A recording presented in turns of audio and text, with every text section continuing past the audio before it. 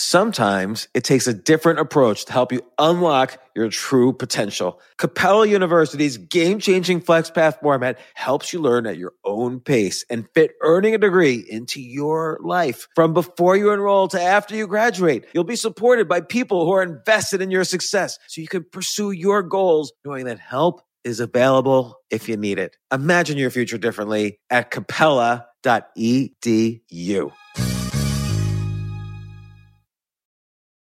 Luxury is meant to be livable. Discover the new leather collection at Ashley with premium quality leather sofas, recliners, and more, all built to last. No matter how many spills, scuffs, or pet-related mishaps come its way, the leather collection at Ashley is made with the durability you need for the whole family. Shop the new leather collection at Ashley and find chairs starting at $499.99 and sofas at $599.99.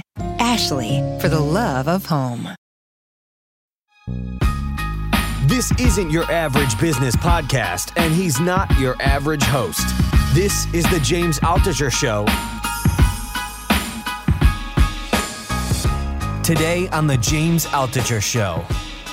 There's a lot of pessimists out there. Almost every good thing that happens, someone is pessimistic about it.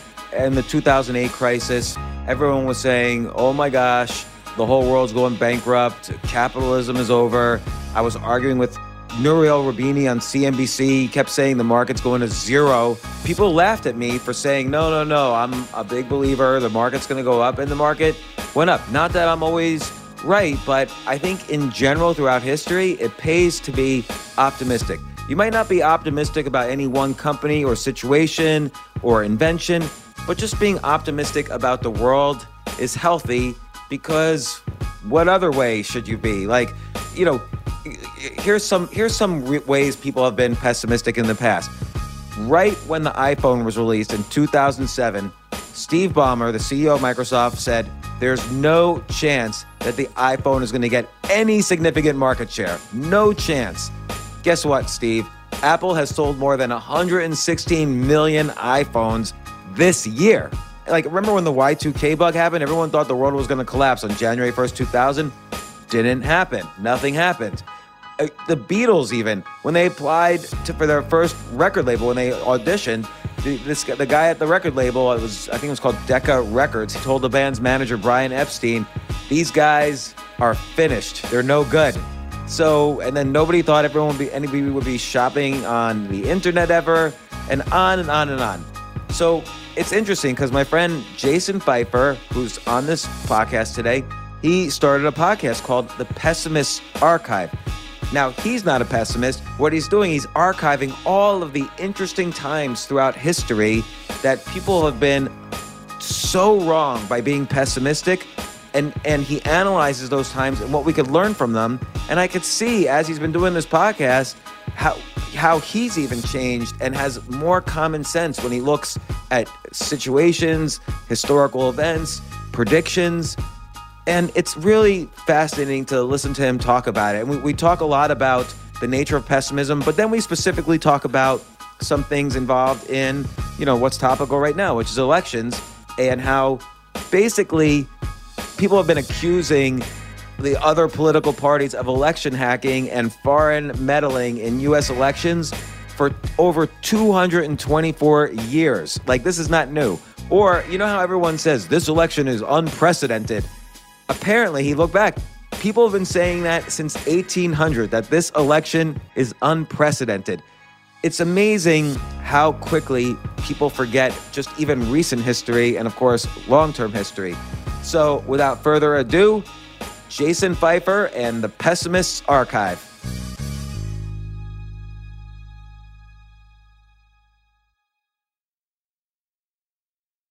I didn't watch. I was depressed afterwards. It was just so pathetic. And then I was thinking about, so I didn't watch it.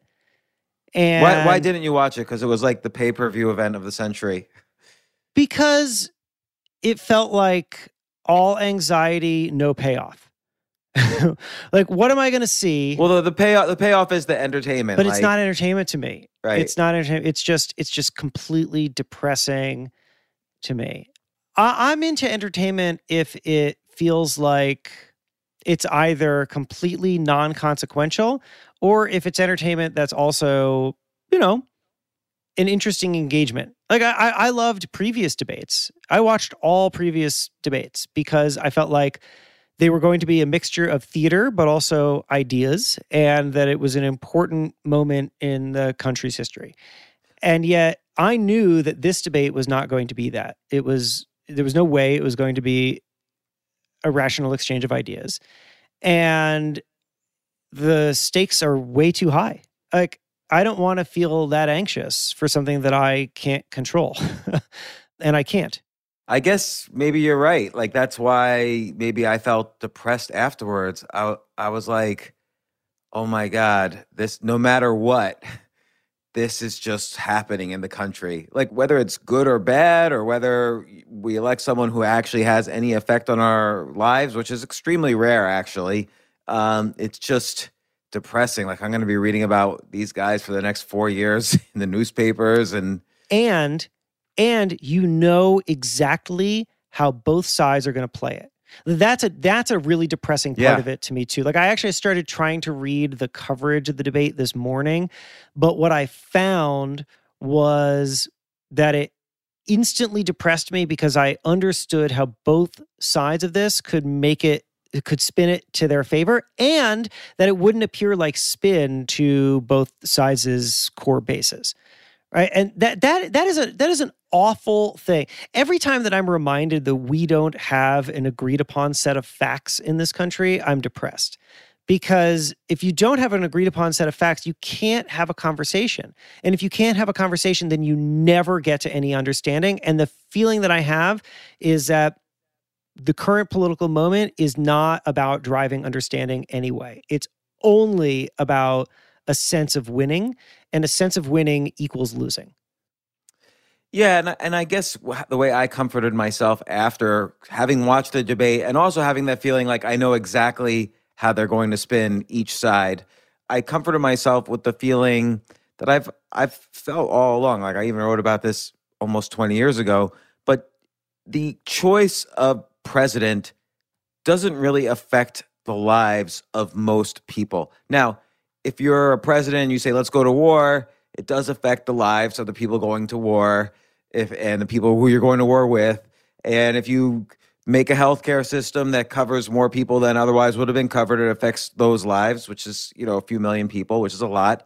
But in general, for me personally, and I think for you, there's no real effect any president has had on my life, other than how if the general well-being of the country goes up or down, but they don't even really have an effect on that much. Yeah, well, so that's an interesting way of thinking about it. The way that I try to comfort myself is by thinking about how no decision is permanent, right? That you could win, one side can win, but in 20 years you could look back and see how that victory was actually the beginning of their loss. Because that's what happens over and over again throughout history. There was an interesting argument in the New York Times recently about how it was from a pro-choice supporter, arguing that Roe falling, and Roe now obviously will fall. I mean, it's just a question of time. That Roe falling won't actually be a terrible thing for the pro-choice movement, because what it's going to spur on is a state-by-state legislative battle, which is going to get personal in the way that, I mean, the example that they used was Ireland, how people went kind of door to door, in the same way that we saw with the pro-gay marriage movement in America, where people were going door to door. They were introducing themselves to people who were opposed to gay marriage, and they're like, "Hello, I am gay. Let's talk." And that ultimately worked. I mean, that was a shift that worked, and that having this be this thing that is just settled in the courts ultimately was just a really great political gift to the right, which they used extremely effectively for decades. Right? I mean, if you rewind back, you see that abortion wasn't actually much of a political or hot button issue at the time of Roe v. Wade. But then it became one because it was a very expedient way to get people to the polls. And so you could, I think it's completely reasonable. You'd have to fast forward a while, but let's just say you fast forward 30 years, a full generation, you could see the confirmation of Amy Coney Barrett to the Supreme Court leads to the fall of Roe v. Wade, which leads to a completely different conversation in America, which leads to a kind of actually fuller embrace of abortion rights. It's going to take a generation, but I think that you can see that because nothing ever stops. There's a cause and effect and a cause and effect, and it goes on forever, and no one victory at any one moment actually ever settles anything. And that isn't a great comfort, but I think that it is a better way of looking at things. Well, and I agree with you. I mean, I think I get there in a slightly different way. For instance, I don't think Roe versus Wade will be overturned by just because Amy Barrett's on the court. She has said that she wouldn't overturn it. She's an originalist who's against new laws kind of changing the texture of the Constitution. But if a precedent is solid enough and future precedents refer to it enough, she won't overturn it. And she says Roe versus Wade falls in that category. But Roe versus Wade is really this tangential quasi-amendment to the 14th Amendment involving a woman's right for privacy if she's going to have an abortion. And that's how they kind of slip in, abortion, even though the law itself has nothing to do with abortion. So I agree with you that maybe there should be laws about the actual issue at hand, as opposed to everybody relying on this weird right to privacy issue in the 14th Amendment.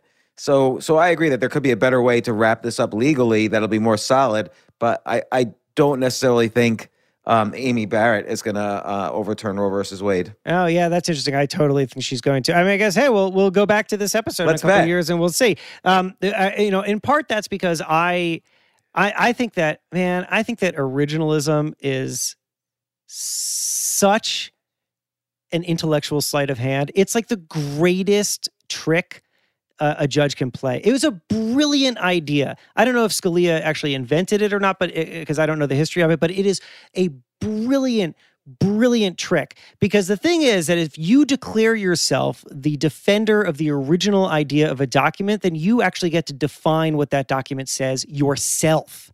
I mean, this is, to me, I have to tell you, like, I mean, this may be getting controversial in a way that I don't really mean to, but I see like originalism in the same way that I see religious fanaticism, which is that you are trying to define the original document yourself. And then once you do that, you can create all the rules. And you can say that, well, it's not just me. I'm not making the rules. The document is making the rules. Yeah, that's interesting. But if you are setting yourself up as the interpreter of the document, then you actually are the one creating the rules. And that's what I see in originalism. Yeah, that's interesting. And particularly since you look at the Constitution, what actually has withstood the test of time cleanly? None of them. Yeah. Like, are there any rights at all in the Bill of Rights that we've kind of stood by all along for the past 200 years? Like, freedom of speech is interpreted almost every single day. Right to bear guns every day. Right. Even, I don't know, the right to due process. Well, we just had all our businesses shut down, correctly or incorrectly, with good intentions or not, without due process. So what right do you actually feel confident you have? I wouldn't want to set any kind of rule now that anybody would have to follow in 300 years. I can't think of a single thing that I could tell you outside of, I suppose, don't murder anybody, that anybody should be following in 300 years, because I don't know what it's like in 300 years. And I think that you would be worse off in 300 years if you followed what I happen to say now. The hell do I know? I know barely anything about the year 2020. I certainly don't know anything about the year 2021, and I don't know anything about anything that comes after that. The idea that we should write something down and that it should hold permanently forever is so insane that I can't understand why it's attractive to anybody. Well, and of course, this is going to segue nicely into your podcast, but the good thing about the Constitution is, just defending it for a second, is that it does have the ability to amend itself. So it can, in fact, change with the times. But do you know the story of Gödel and his citizenship? I don't. So Kurt Gödel was like Gödel Escherbach there was this book about, Kurt Gödel was this amazing mathematician, and he and Einstein were best friends in the 1940s. They were working at the Institute of Advanced Studies in Princeton, and Gödel was becoming a citizen. So he's got to go down to the courthouse and take a citizenship test, and then he becomes a U.S. citizen. And he says to Einstein on their daily walk, he says, "I can't wait to do this. I found a paradox, a contradiction in the Constitution. I want to tell the judge about it." And Einstein's like, "Look, I think I better go with you to this test." And so they basically, Einstein and some other famous mathematician went and they stopped Gödel from pointing out the contradiction of the Constitution. But what the contradiction is that you could amend the Constitution to get rid of amendments, or you could amend the Constitution to basically be dead. And so ultimately it becomes a worthless piece of paper. And the interesting thing is, if you study Gödel's mathematics, his whole point is that mathematics itself has a contradiction in it. You cannot prove everything in mathematics because there's a similar contradiction in the principles of mathematics. So it's interesting that he caught this in the Constitution. But he did become a citizen after all. I love that. I love that. And by the way, I feel like I just want to state for the record, in case I start getting like angry emails about people saying that I'm discarding the Constitution. I'm certainly doing no such thing. The point that I just want to make is that, like, I don't think that you can stop at the original understanding of the world from the point of view of the people who created a document. I think that you have to take into account where we are all going and what our needs are now. So yeah, I think it's fantastic that the Constitution could be amended, and it has, and it should. And of course, the foundation of it, from freedom of speech on downward, is valuable and important. But of course, our understanding of what freedom of speech means has evolved, and it should, because when the Constitution was written, we had far fewer means of speech than we do now. And I think that it's important to understand that rules can be rules, but rules need to be applied to and considered in the world in which the rules are being experienced. And that is why I don't think that a originalist understanding of the Constitution is constructive. I feel like an originalist understanding of the Constitution is a trick for a subjective reading of the Constitution. Yeah, that's a really interesting way to look at it. It's almost a good persuasion technique and I've seen this happen in negotiation, actually, where the better negotiator, two sides are negotiating, the better negotiator will basically set the rules of engagement. Mm-hmm. So, like, let's say you're selling me a company, and then I say, okay, let's I want to buy your company, but let's figure out how we're going to figure out what it's worth, which is very complicated. We could say, well, how about it's worth, the average of the past 6 months of earnings, and, let's kind of come up with some formula of how we estimate the next 6 months of earnings. And you agree, but I happen to know that the next 6 months of earnings are going to collapse for various reasons. So because we set the rules of engagement, I set the rules, and then you agreed, now everything's going to happen the way I want it to, and you have to agree by staying true to your word. Right. So I've seen many negotiations work like this, and it's amazing how well the masters of negotiating do this. But what you're saying is basically Scalia defined the rules of engagement on a Supreme Court decision, and all the originalists said, yeah, that's pretty cool, let's do it. And so now he gets to basically decide whatever he wants based on his interpretation that day of what originalism is. Yeah, that's exactly right. I don't think that it's...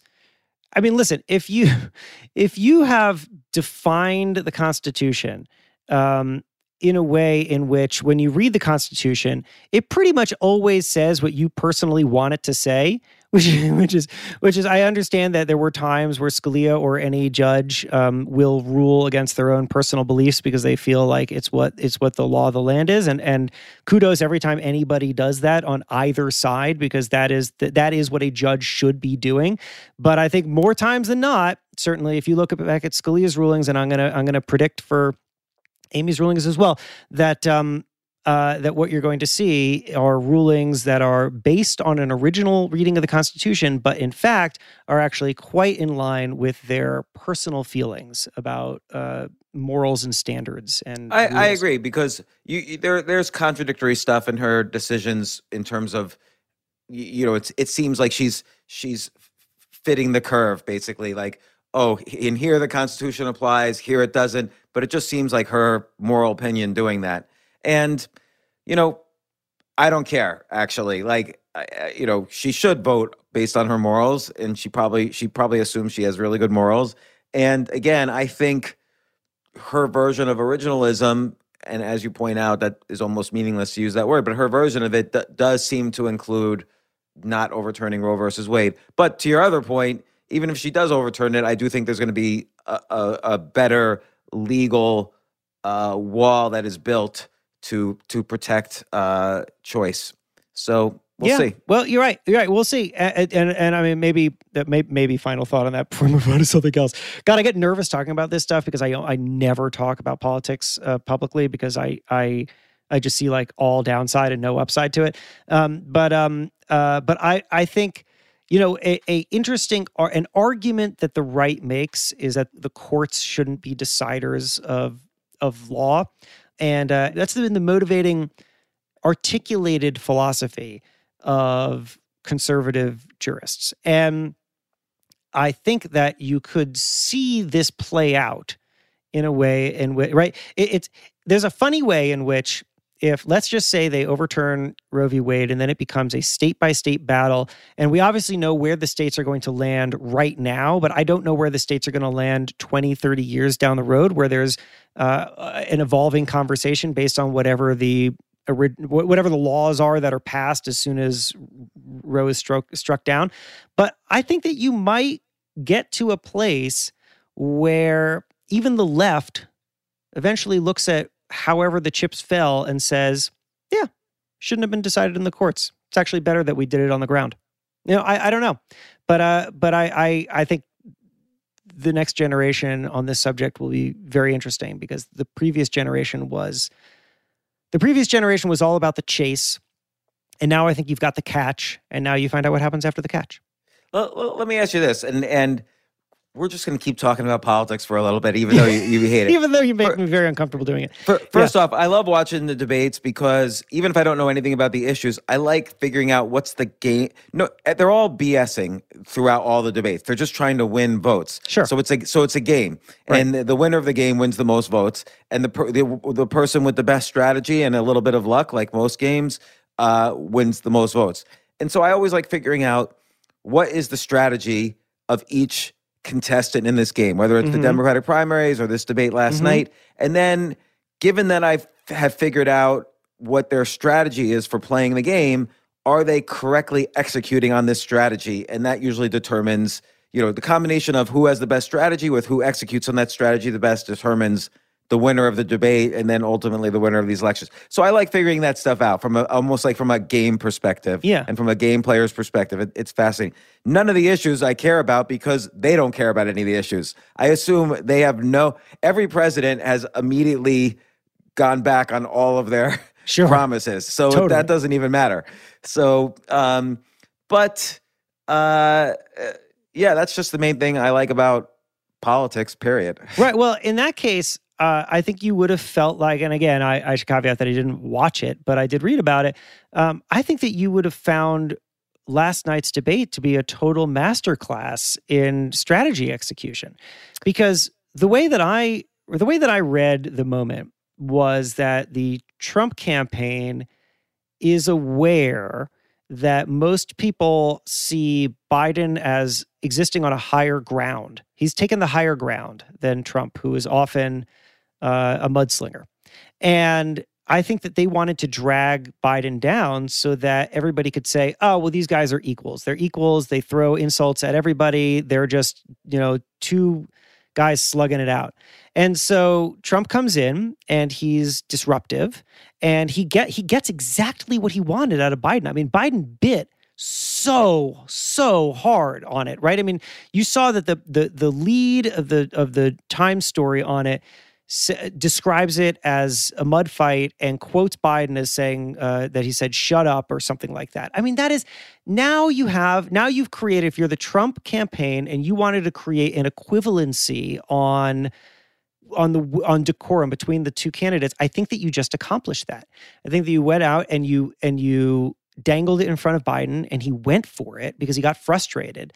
And now they're on the same level. I think it was a perfect execution of a strategy. The problem is what happened in the debate is not exactly what the media reported, which is also to be expected. Biden did say shush. I didn't hear him say shut up. I heard him say shush. But I think Trump failed in his execution. I think Trump's real strategy was to get Biden so flustered that he would commit one of his infamous gaffes that suggests that he might be having dementia. Right. And Biden's strategy, and this is Biden's master strategy for every debate I've ever seen him in since 2008. But Biden's strategy was just that expectations were so low, just act calm the entire time. Don't make a gaffe. Whenever you could even see his coaching. Whenever he felt like he was about to make a gaffe, or whenever he started to stutter a little bit, he would stop what he was doing. He would look straight at the camera, and he would talk to the audience at home. So it's almost like he was playing like an actor role, which is a good way to get rid of a stutter, is to switch who you're portraying as an actor. Right. And he has a stutter. Yeah. And so he succeeded in exceeding the low expectations, not really making any gaffes. He didn't get angry at all. I mean, despite the shush, he in fact, what happened is that, and also you can't really fact check Biden. He kept calling Trump a liar, but that's not something you can fact check. Right. Like just calling someone an insult is not fact checkable. Sure. And so, but Trump was biting the bait, and Trump, who has done pretty well in, like he did well in the Republican debates with 16 opponents, 4 years ago. He's done okay in debates. He kind of fell into Biden's trap, and you could see him just getting angrier and angrier, and he was twitching, and it wasn't really a presidential look for him. I feel like he should have loomed over the stage in some metaphorical way, in the same way he did it physically against Hillary Clinton. He should have stayed above the arguing, and he got too defensive, which is very unusual for him. So I do think Biden executed almost perfectly, and I think Trump did not. And so if I were Biden now, I would not have any more debates, because he won everything he needed to in that debate. But we'll see what happens. It's always interesting. Do you think that it's going to shift any polls? It shifted the prediction markets considerably. Just even a few points shifts the prediction markets quite a bit. In what way? But in which direction? Trump went down and Biden went up. Trump's at his lowest point in a month or so, and Biden's at his highest point since the Democratic National Convention. And so that's meaningful that people are putting money.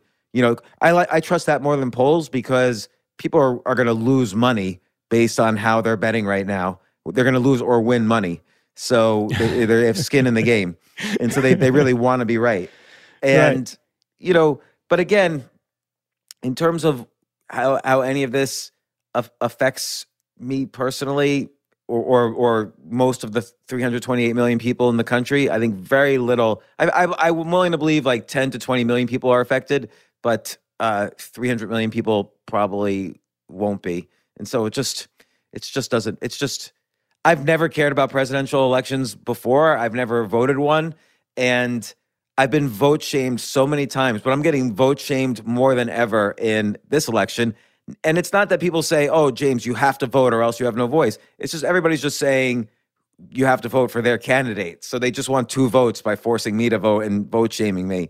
So that's always annoying for me. This is a funny thing that I've been thinking about as I see vote campaigns, right? Every influencer and celebrity and brand and whatever are now saying vote, vote, vote, vote, vote. The NBA players all are wearing shirts that say vote.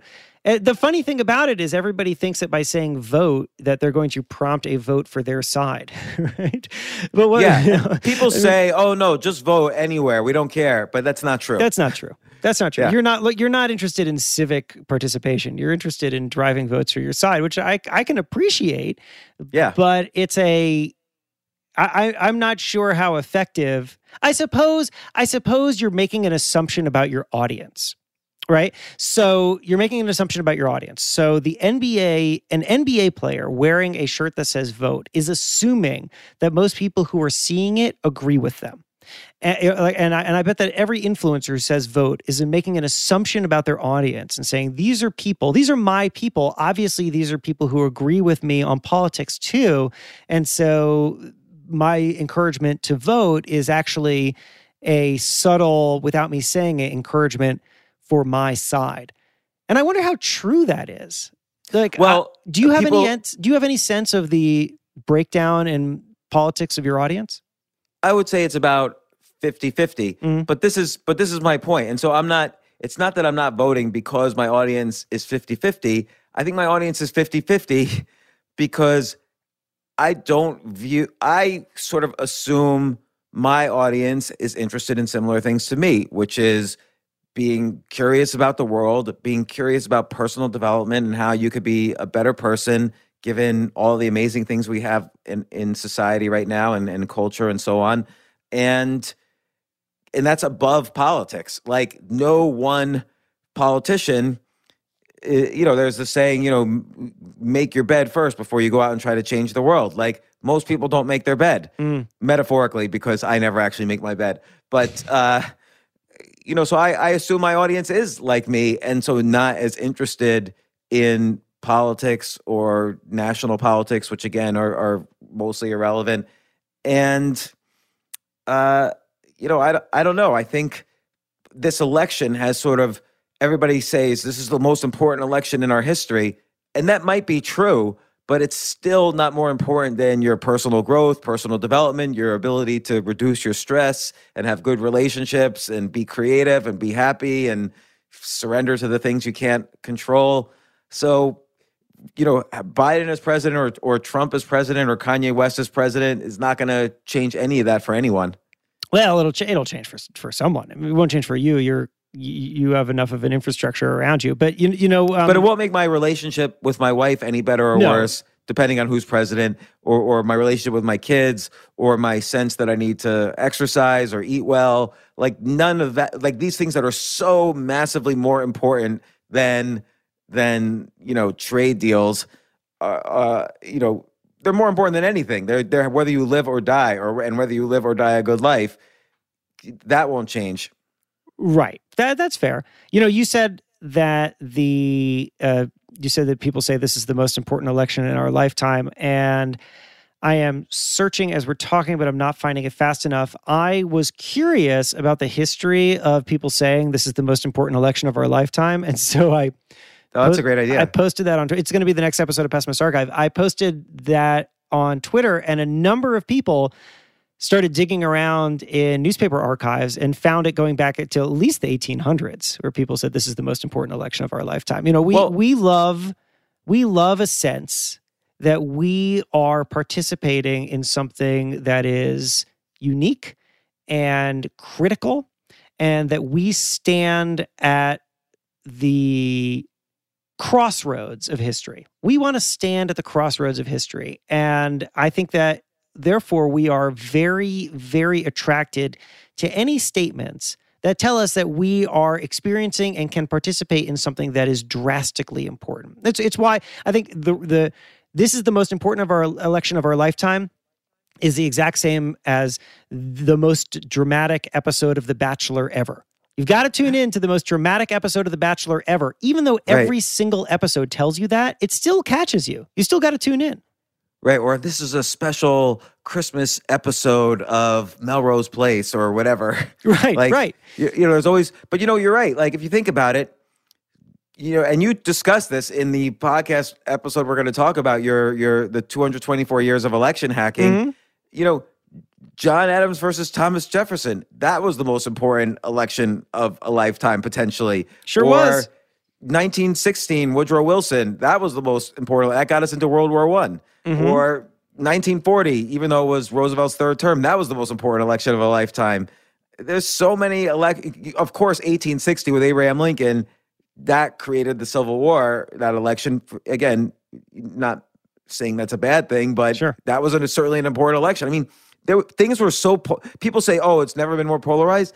There was a senator, I think it was like 1857 or 1858, who tried to kill another senator on the Senate floor. Yeah. Right. Things were pretty polarized. Right.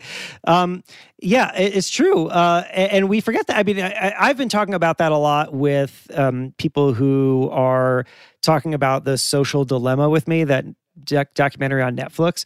And they're saying, well, social media has created the most polarized the most polarized citizenry we've ever had. And I just want to say, look, I'm not discounting that we are not polarized. We are extremely polarized, but we did fight a civil war, right? Like, there were other times in which we as a nation were not together in any stretch of the imagination. We were, in fact, extremely violent towards each other. And that stuff happened before Facebook. So we can't blame it all on Facebook. It's baked in. And we've got problems to solve that are a lot larger than Facebook.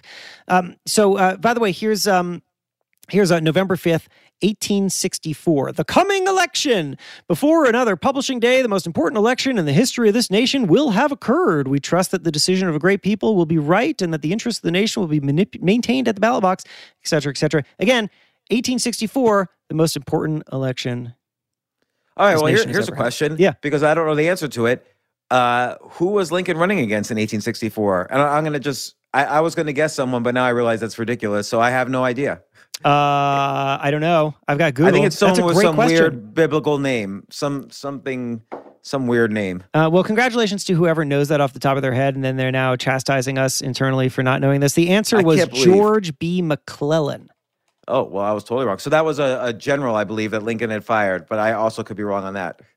He was an American soldier, civil engineer, railroad executive, and politician who served as the 24th governor of New Jersey. Oh, there you go. How about that? And so, why did he even run? What was his point? Again, you're going to have to come back to me after I'm more educated. You right now who's listening, who knows the answer to this, if only we could patch you in by the magic of time travel. Most historians apparently have judged that McClellan was a poor battlefield general. So for whatever that's worth. So okay, he was a general. And then in terms of election hacking and corruption, I don't think people realize, and you point this out in your recent podcast of the Pessimists Archive, an excellent overall podcast, by the way. You pointed out that there's been a lot of corruption in elections. This is, election hacking is nothing new. I mean, you look at 1960, John F. Kennedy versus Richard Nixon. People forget that was actually a contested election in the courts. Now, Nixon conceded on the night of the election, but he contested it all until the inauguration. And by the way, a lot of dead people probably voted for John F. Kennedy. Right. So this is the motivating factor of this. And just sort of for quick context here. So I host this podcast called Pessimists Archive. And Pessimists Archive, the idea is to understand the history of the things that we're concerned about right now so that we can get a fuller understanding. And generally what I'm concerned about is the nature of change, why people are afraid of innovation, how people ultimately embrace innovation. Why was the teddy bear a subject of a moral crisis in 1907? The answer is because there was a lot of fear over how women were entering the workforce.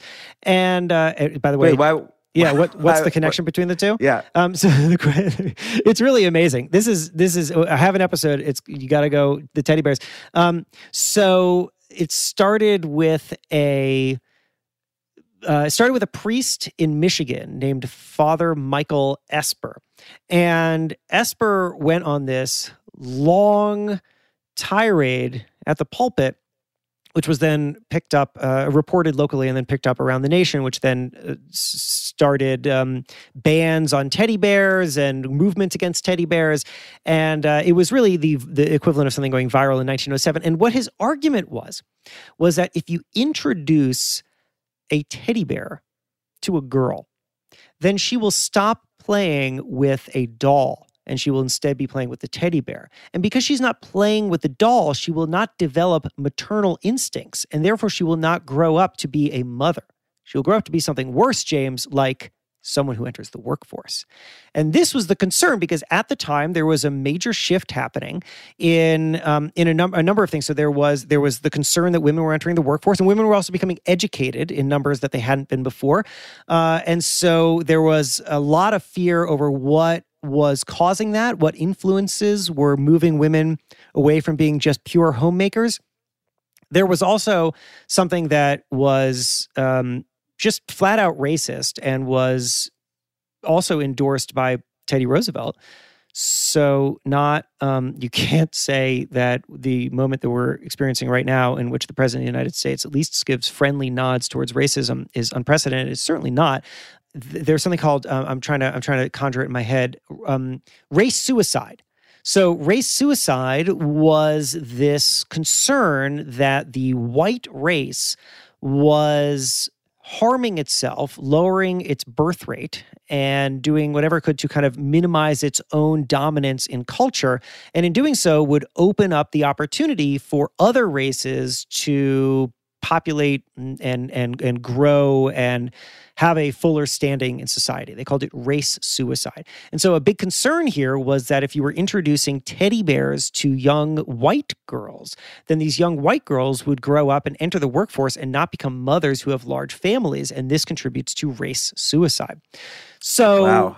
So now when you're looking at a teddy bear, this was actually one of the most subversive, now that you look at it that way, one of the most subversive toys that's ever been introduced. And the funny thing is that teddy bears weren't originally for girls, they were for boys. But the boys would bring them home and then the girls would get into them, and that's where the problem began. Wow. It's so interesting because what I like about these types of ideas and history is that it shows you that most of the things we worry about, hence your podcast is called The Pessimist Archive, most of the things we worry about are just BS. Yes. Like they're never really going to happen. Now, that doesn't mean bad things don't happen. They often do. But, you have like, remember Y2K in 2000? Everyone was convinced. Like the smartest people in the world were telling me the lights are just going to go out all over the world on January 1st, 2000 because of this bug in all the software once the millennium changes. And of course, it didn't happen. In 2007, Steve Ballmer was the CEO of Microsoft then, said there's no chance that the iPhone is going to get any significant market share. No chance.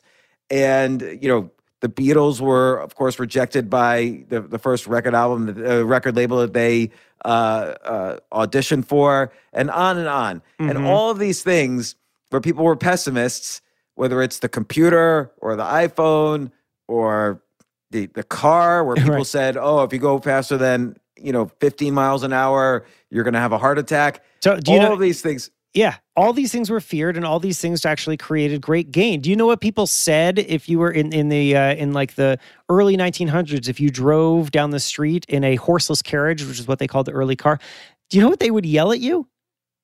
Get a horse! They yelled, "Get a horse" at you. Because they found it so appalling that you were driving a replacement to a horse. Yeah, this is what we do. This is what we do over and over again. And it's understandable because it's so much easier to see loss than gain, right? So change comes along, you can immediately identify the loss. Oh, this thing that I am comfortable with is now disappearing. And I don't like that. And now I'm going to extrapolate outward what is going to happen to me and to society because this thing that I know is going to disappear. But oftentimes what really happens, well, first of all, one, it doesn't disappear. What it does is it just integrates, right? We're all still listening to radio and we have television, right? We're all still riding bicycles and we have cars. We can have both. Just because one thing comes along, it doesn't necessarily wholesale replace another. It integrates. But also, we have a really hard time anticipating gain. So the people of 1907 who were completely horrified at the idea that a young girl with a teddy bear was going to grow up and be an important businesswoman, they couldn't understand how that was going to be valuable for society. I mean, they were seeing loss and they were not seeing gain. And, do you think that goes on to other topics? Like, do you think if you felt this way about teddy bears, you might have felt this way about the telephone also? Oh, yeah, absolutely. I mean, the telephone was either feared or ridiculed for all sorts of things. One of the reasons was because, and this is going to sound quite familiar, because it was introducing technology that actually tore us apart. Why would you have to go and see somebody in person if you could just call them? I mean, if we have that kind of technology, well, then there's no reason to ever go see anybody, or the fabric of society will be torn apart. The modern equivalent now is people talking about Zoom fatigue. Yeah. When, of course, we're talking on Zoom, and we probably would not have spoken at all these 6 months if not for Zoom. That's right. And, so here's a funny thing about Zoom. We think of teleconferencing technology, video conferencing technology, as a pretty modern thing. I mean, obviously Zoom didn't introduce it, but I think that FaceTime was the technology or the software that really introduced it to the masses. In a kind of easy and convenient way. Skype existed before or whatever. But anyway, did you know that my 5-year-old son just walked in? He somehow manages to figure out every time I'm recording a podcast and will pop in. I actually was speaking of Zoom, I was literally just a couple of days ago interviewing the founder and CEO of Zoom. And wouldn't you know it, who shows up but my 5-year-old to just interrupt a really great Zoom moment with the founder of Zoom. So anyway, AT&T introduced the video phone in the 1960s, and people hated it. Nobody wanted it. It was a complete flop. People were alarmed at the very idea of it. You know what they talked about? They talked about telephone face. I don't want somebody to see my telephone face. What they were afraid of was getting into a world like the Jetsons. Have you ever seen George Jetson just pick up a regular phone? No, it doesn't exist. In the Jetsons, the only way to call somebody is with a video phone. And I think that that's what people were seeing. They were seeing a full replacement. This video phone is going to come along. It's going to replace my regular phone. That means that I can't take phone calls anymore in my underwear, or if somebody tells me something bad and I scowl, they're going to see that scowl. It's my telephone face. That's what they were using, the phrase telephone face. And they're going to, we hated it. We hate it. We hate it. We hate it. We don't want it. And so it was a flop. And now, many, many decades later, we have it. Why do we like it? My argument is because now we have so many different options. We can text people, for example. There are so many different ways to communicate that video becomes just one of a large menu of options usable at the time in which it feels most appropriate, which is how technology works. That's how all this stuff works. Again, it doesn't replace, it integrates.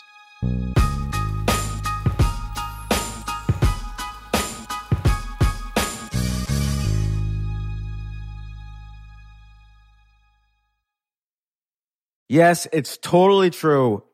Airbnb has changed my life. If anything, they have made my life so much better. Like, I used to live in Airbnbs. I lived in over 100 or 200 different Airbnbs over a 3-year period, and I loved it. I became a really good guest of Airbnbs, and I got to know lots of hosts. So when I initially owned a house, of course, the first thing I thought was, I'm going to turn my house into an Airbnb because I travel a lot.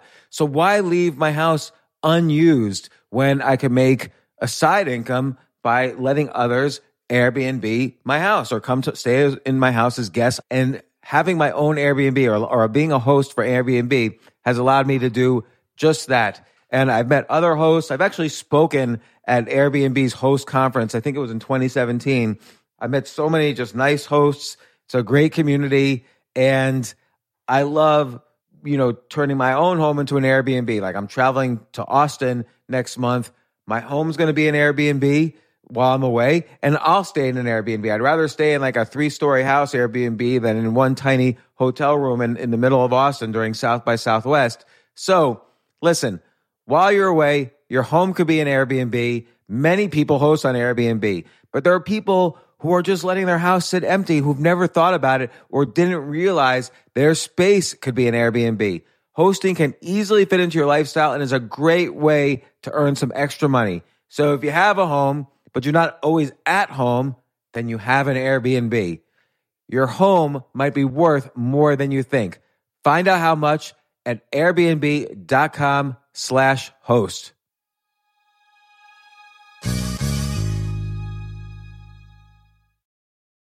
Daylight savings time is starting up again. Okay, podcast is over. That's all you needed to know. But why do we have daylight savings time? Answer: to give us more daylight from March through November.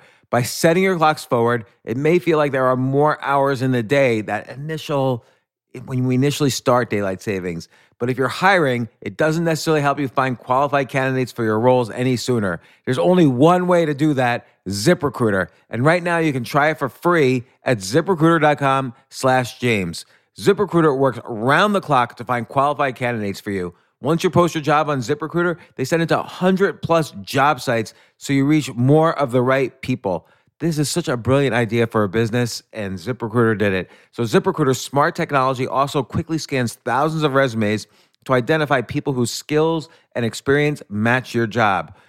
I've used ZipRecruiter, particularly as a potential employee, and I still, to this day, get messages every day. James Altucher, would you like to apply to be VP of Entertainment at NBC or whatever? So there's just nonstop emails. Like I got 5 or 6 emails today because a year ago I signed up for ZipRecruiter.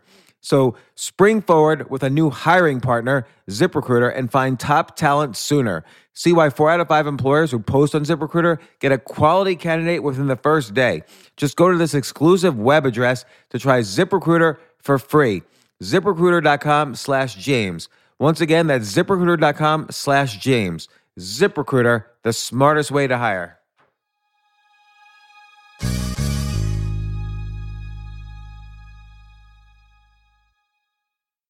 Hey, listen, men's health is important. Men act all cocky and like they don't need anything. But the reality is, as you get older, there's some things you need. And it often feels like we're too busy to take care of our health problems. Like, I'd rather do anything than go to the doctor or the dentist or the pharmacy or whatever. But now you don't have to waste your time if you use Hims. Hims, H-I-M-S, Hims is changing men's healthcare by providing simple and convenient access to science-backed treatments for erectile dysfunction, hair loss, weight loss, and more. The entire process is 100% online, so you get a new routine of improving your overall health faster. Jay, you listening to all this? Yes, I'm definitely going to use Hims from now on. Not that you need it. You're young and healthy. James, I'm 35. You're getting there. You might need it. Who knows? But if prescribed, your medication ships directly to you for free and in discreet packaging. No insurance is needed. You can manage your plan on the Hims app, track progress, and learn more about your conditions and how to treat them from leading medical experts. Start your free online visit today at hims.com/James. Can you imagine that? There's a whole section just with my name on it. hims.com/James. That's how much I am representative of the kind of person who needs Hims. That's HIMS.com/James for your personalized treatment options. HIMS.com/James. Prescriptions require an online consultation with a healthcare provider who will determine if appropriate. Restrictions apply. See HIMS.com/James for details and important safety information. Subscription required. Price varies based on product and subscription plan.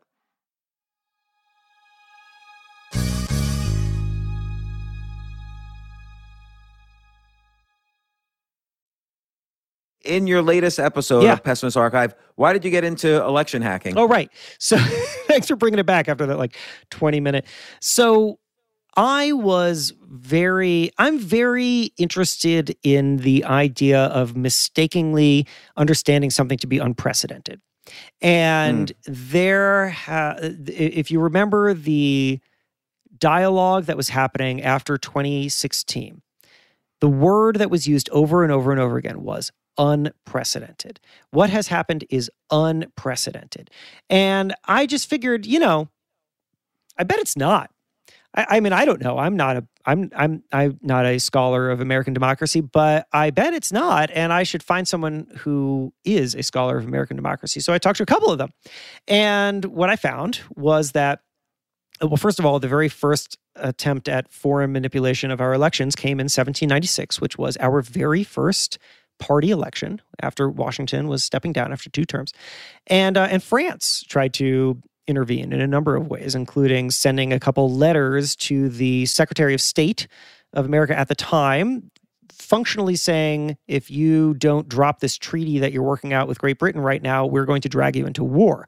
They were bluffing. They didn't drag us into war, but they CC'd functionally. They sent those letters to the Secretary of State, and they sent them to the Philadelphia Aurora, the newspaper that was edited by Benjamin Franklin's grandson, who then, of course, published them so that every important person in Philadelphia, the capital of the United States at the time, could read them.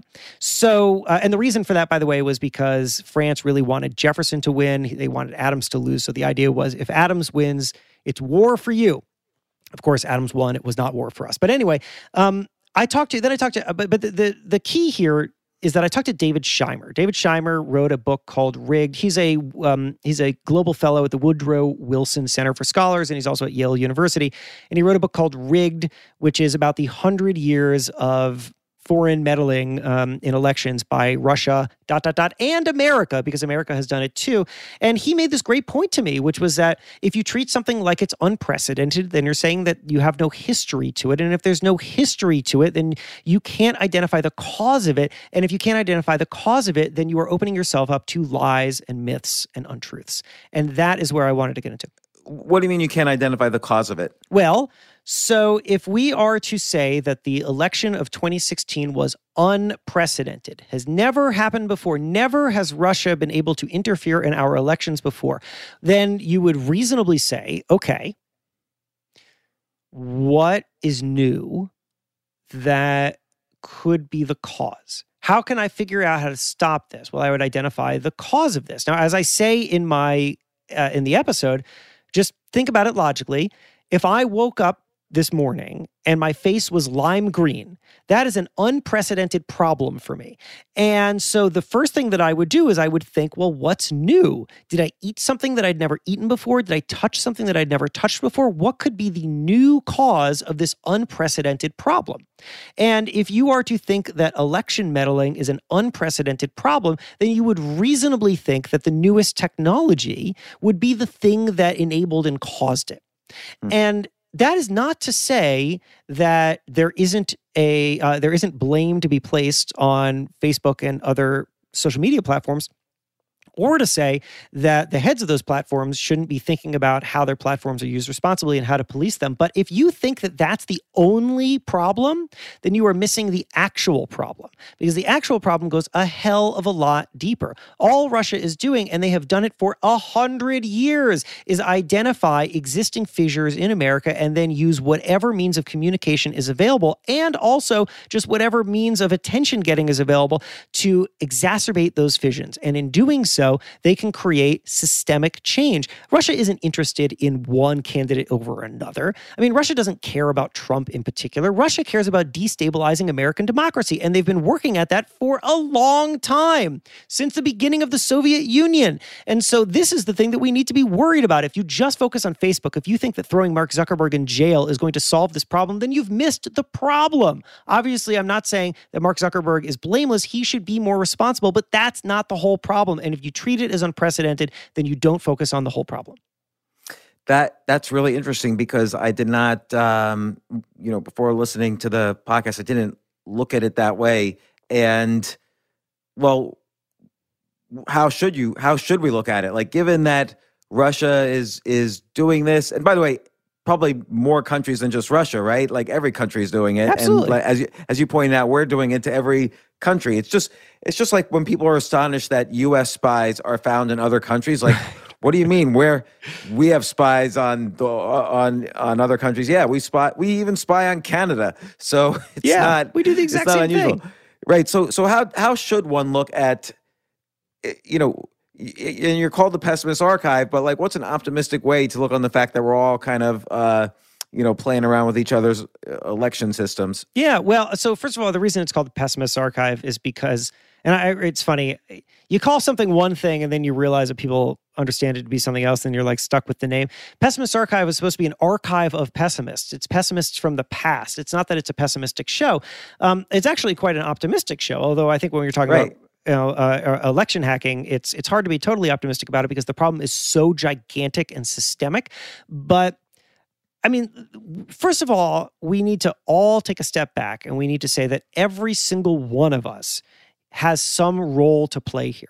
Everybody, right? From the citizen. I mean, if you are just a citizen who is a consumer of news, then here's the role that you can play. Stop being so gullible. You have to understand where information is coming from and how that information has an agenda.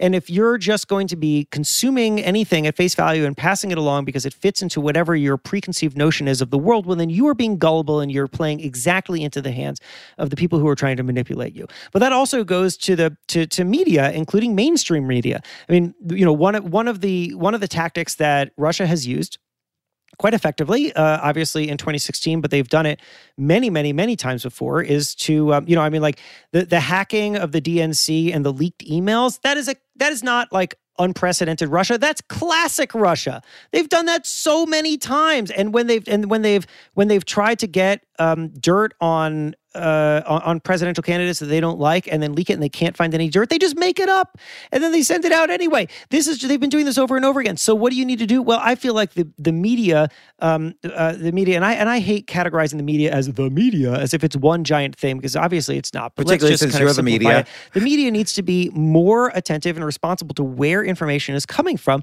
so that they can either properly contextualize it or not pass it along and be just a pawn in a foreign government's attempt at interfering with our elections. But America and the rest of the world also has to play a role here. And David Scheimer lays this out very nicely, far better than I can, because again, he is a scholar at the Woodrow Wilson Center in Yale University, and I'm just a podcaster who makes a magazine. But I think that he, his argument is, look, one thing that we have failed to do is hold anybody accountable, either internally or externally. Vladimir Putin has basically faced absolutely no consequences for doing this. And, if you do something and you face no consequences, you're basically being encouraged to do it over and over and over again. So, there is a role that every single person has to play here, from the media consumer to the media itself to the government and everybody in between. And yes, again, Mark Zuckerberg plays a role there. But if you're going to think that Mark Zuckerberg is the end all and be all of this problem, then you're wrong. So what are other times? So give an example where Russia kind of leaked information or manipulated our election. So here's the interesting thing about it. It's not just that they are targeting elections. They're actually targeting us on a constant basis. So America needs to, and this was a point that was being made to me by a historian at the University of Missouri who I spoke to about early American elections. He said, look, one thing you have to keep in mind, and that America does not seem to keep in mind, is that people around the world are all invested in what happens day to day in America and also in our elections. We like to think of America as some kind of bubble, and that Russia had, in this case, penetrated the bubble. That's not true. Everybody's here all the time and everyone's constantly tugging on us. And we don't seem to take that into account. We have this idea of American exceptionalism as we're somehow separate from the rest of the world. We're not. And so the starting point has to be, we are always the targets of manipulation. So here's just one example that I found really interesting from what David Scheimer told me. And by the way, I should note that David had talked to, for this book of his, he had talked to, I think, more than 130 former officials, including 7 former CIA directors and a former KGB director. So he's hearing it directly from their mouths, and he's also going through their documents. One of the things that he told me that I really loved was that I believe this was in 1960, but I could have the date wrong, that during a UN General Assembly, a number of delegations from Asian and African countries gets this horrific, racist note signed by the KKK. And one of the delegations from Africa gets up and reads it into the official record in the UN delegation to say how unbelievably awful this is, which of course prompts the American delegation to get up and apologize on behalf of America. Now, the KKK didn't write that letter. The KGB wrote that letter and they signed it for the KKK. And the reason they did that was because they wanted to, and this is the exact quote from the internal KGB documents that David Scheimer had gotten a hold of, they want to portray America as a, quote, hotbed of hate. They want to be showing that America is full of divisions and hatred. And this is a destabilizing force in America. It doesn't just happen at election time. It happens constantly. And so, yeah, this was an effective campaign. What are other things that Russia had done? Well, I mean, Russia had had recruited or tricked reporters at newspapers to publish friendly information about Russia, which then, of course, were repeated in other newspapers and just sort of got washed into the American public as if it was regular information. They used radio. Don't forget that, like, if you were in Florida or all the way to Texas in the 1980s and turned on the radio, you know what you would hear broadcasting out of Havana? You would hear Radio Moscow. I mean, we have been constantly barraged with information and misinformation from Russia. It's not just now. So, I mean, and again, this is to the point of how elections in general are filled more with messages than, almost meaningless messages or irrelevant messages than actual content that I can use to say, oh, this is going to improve my life. Whether it's coming from a candidate or whether it's coming from some unknown source that's trying to manipulate the media, there's almost no difference.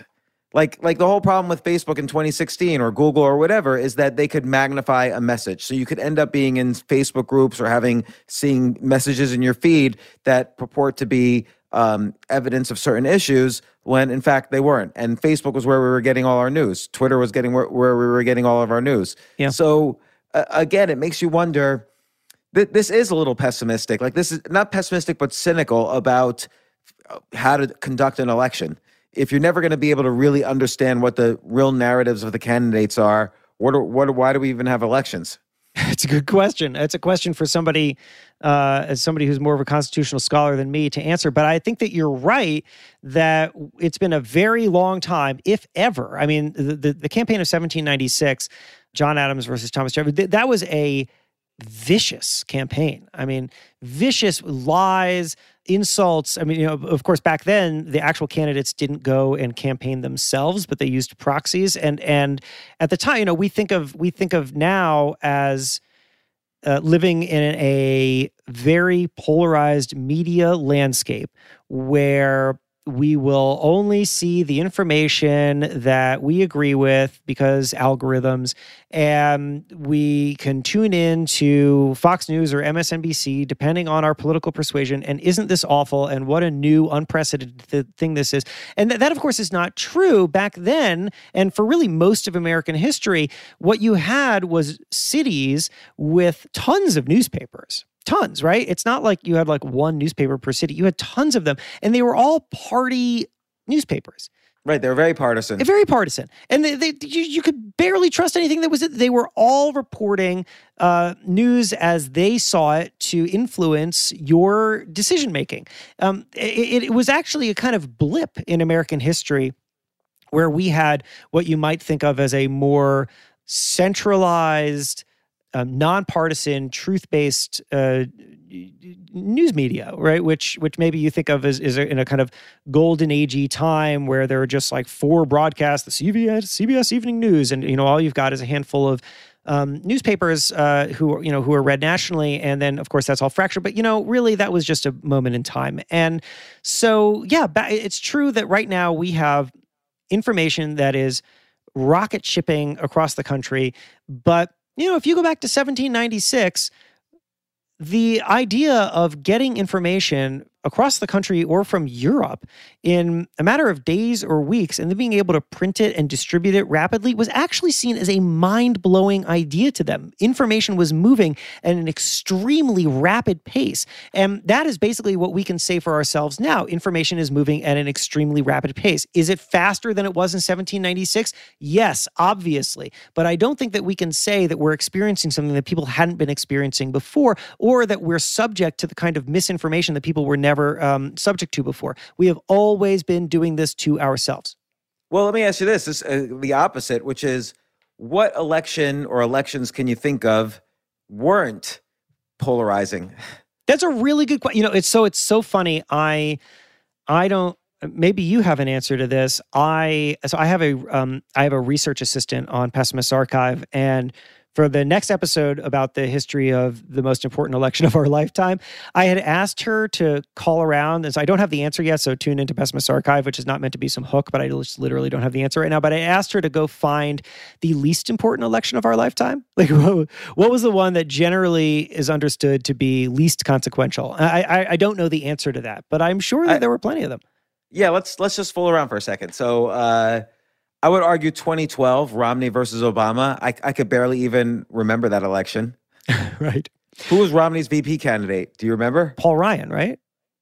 Yeah, Paul Ryan, yeah. Yeah. Well, I mean, it's funny because you look back at that now, what you see is a verdict being rendered on the first black president, which felt very important at the time.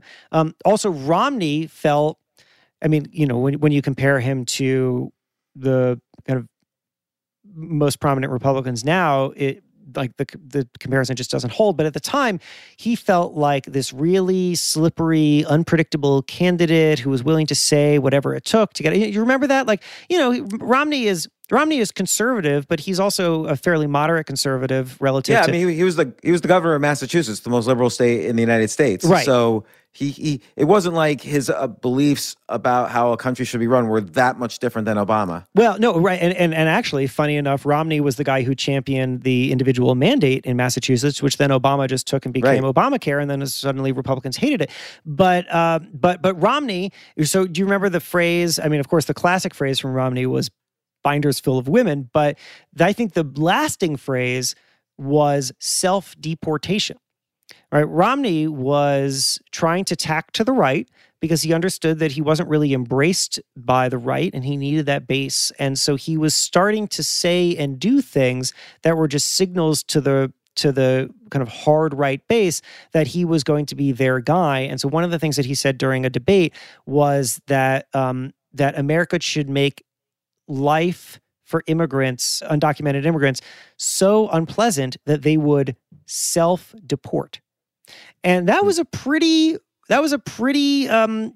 loud call to the very right and was quite controversial at the time. Now, of course, you think about it in the context of how immigrants have been treated recently, and you think, well, so, what a simple time. But I can understand how when you look back at that, you feel like it felt consequential. I mean, now when you think of it, you think, well, I think had Romney been president, I don't know that he would have radically altered the fabric of America all that much. And maybe it wasn't nearly as consequential, but it certainly felt like it at the time. And I guess that's the thing. It always feels like it. It always feels like it, but I remember even as it was happening, though, and the reason why I bring up that election as opposed to something in the 1800s is we were living then, and you could gauge how much you cared about it. And I don't think I watched any of the debates. I don't think I really cared. And again, I'm someone who likes at least the game-like aspect of all these elections. There almost was no game there. Like, it almost really just didn't matter who won. Oh, well, but do you remember, this could be, I could be confusing my Obama candidate runs, but I think that this was 2012 with Romney, where the first debate, there were I think 3 debates, and the first one he came out and he was like asleep. Obama was like asleep. Like, I don't know what happened. I don't know if he's ever spoken about what happened, but he was so out of it and lethargic, and Romney was just running all over him. I don't remember that. And so there was, of course, just absolute panic on the left about this, and the Romney team was doing a victory lap, and it felt like a real sporting event. It felt like the fighters came out in round 1, and one fighter wasn't awake, and then everybody was really eager for round 2. And then, of course, Obama came out round 2, and he was ready to swing and punch. He understood that he had underperformed in the first one, and it felt like a real boxing match. But the reason that I remember wanting to watch it was because, I mean, not just for the theatrics of it and because I was invested in that election at the time, but because you could feel like these were 2 guys who were going to get out on that stage and articulate points of view. And that's an exciting thing. That's a good thing. I think that we want that.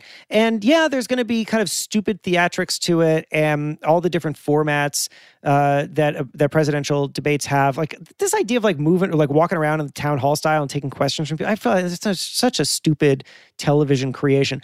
But ultimately, those 2 mostly let each other speak, and they mostly articulated ideas. I mean, I can't tell you years later if they were true or not, but they were ideas.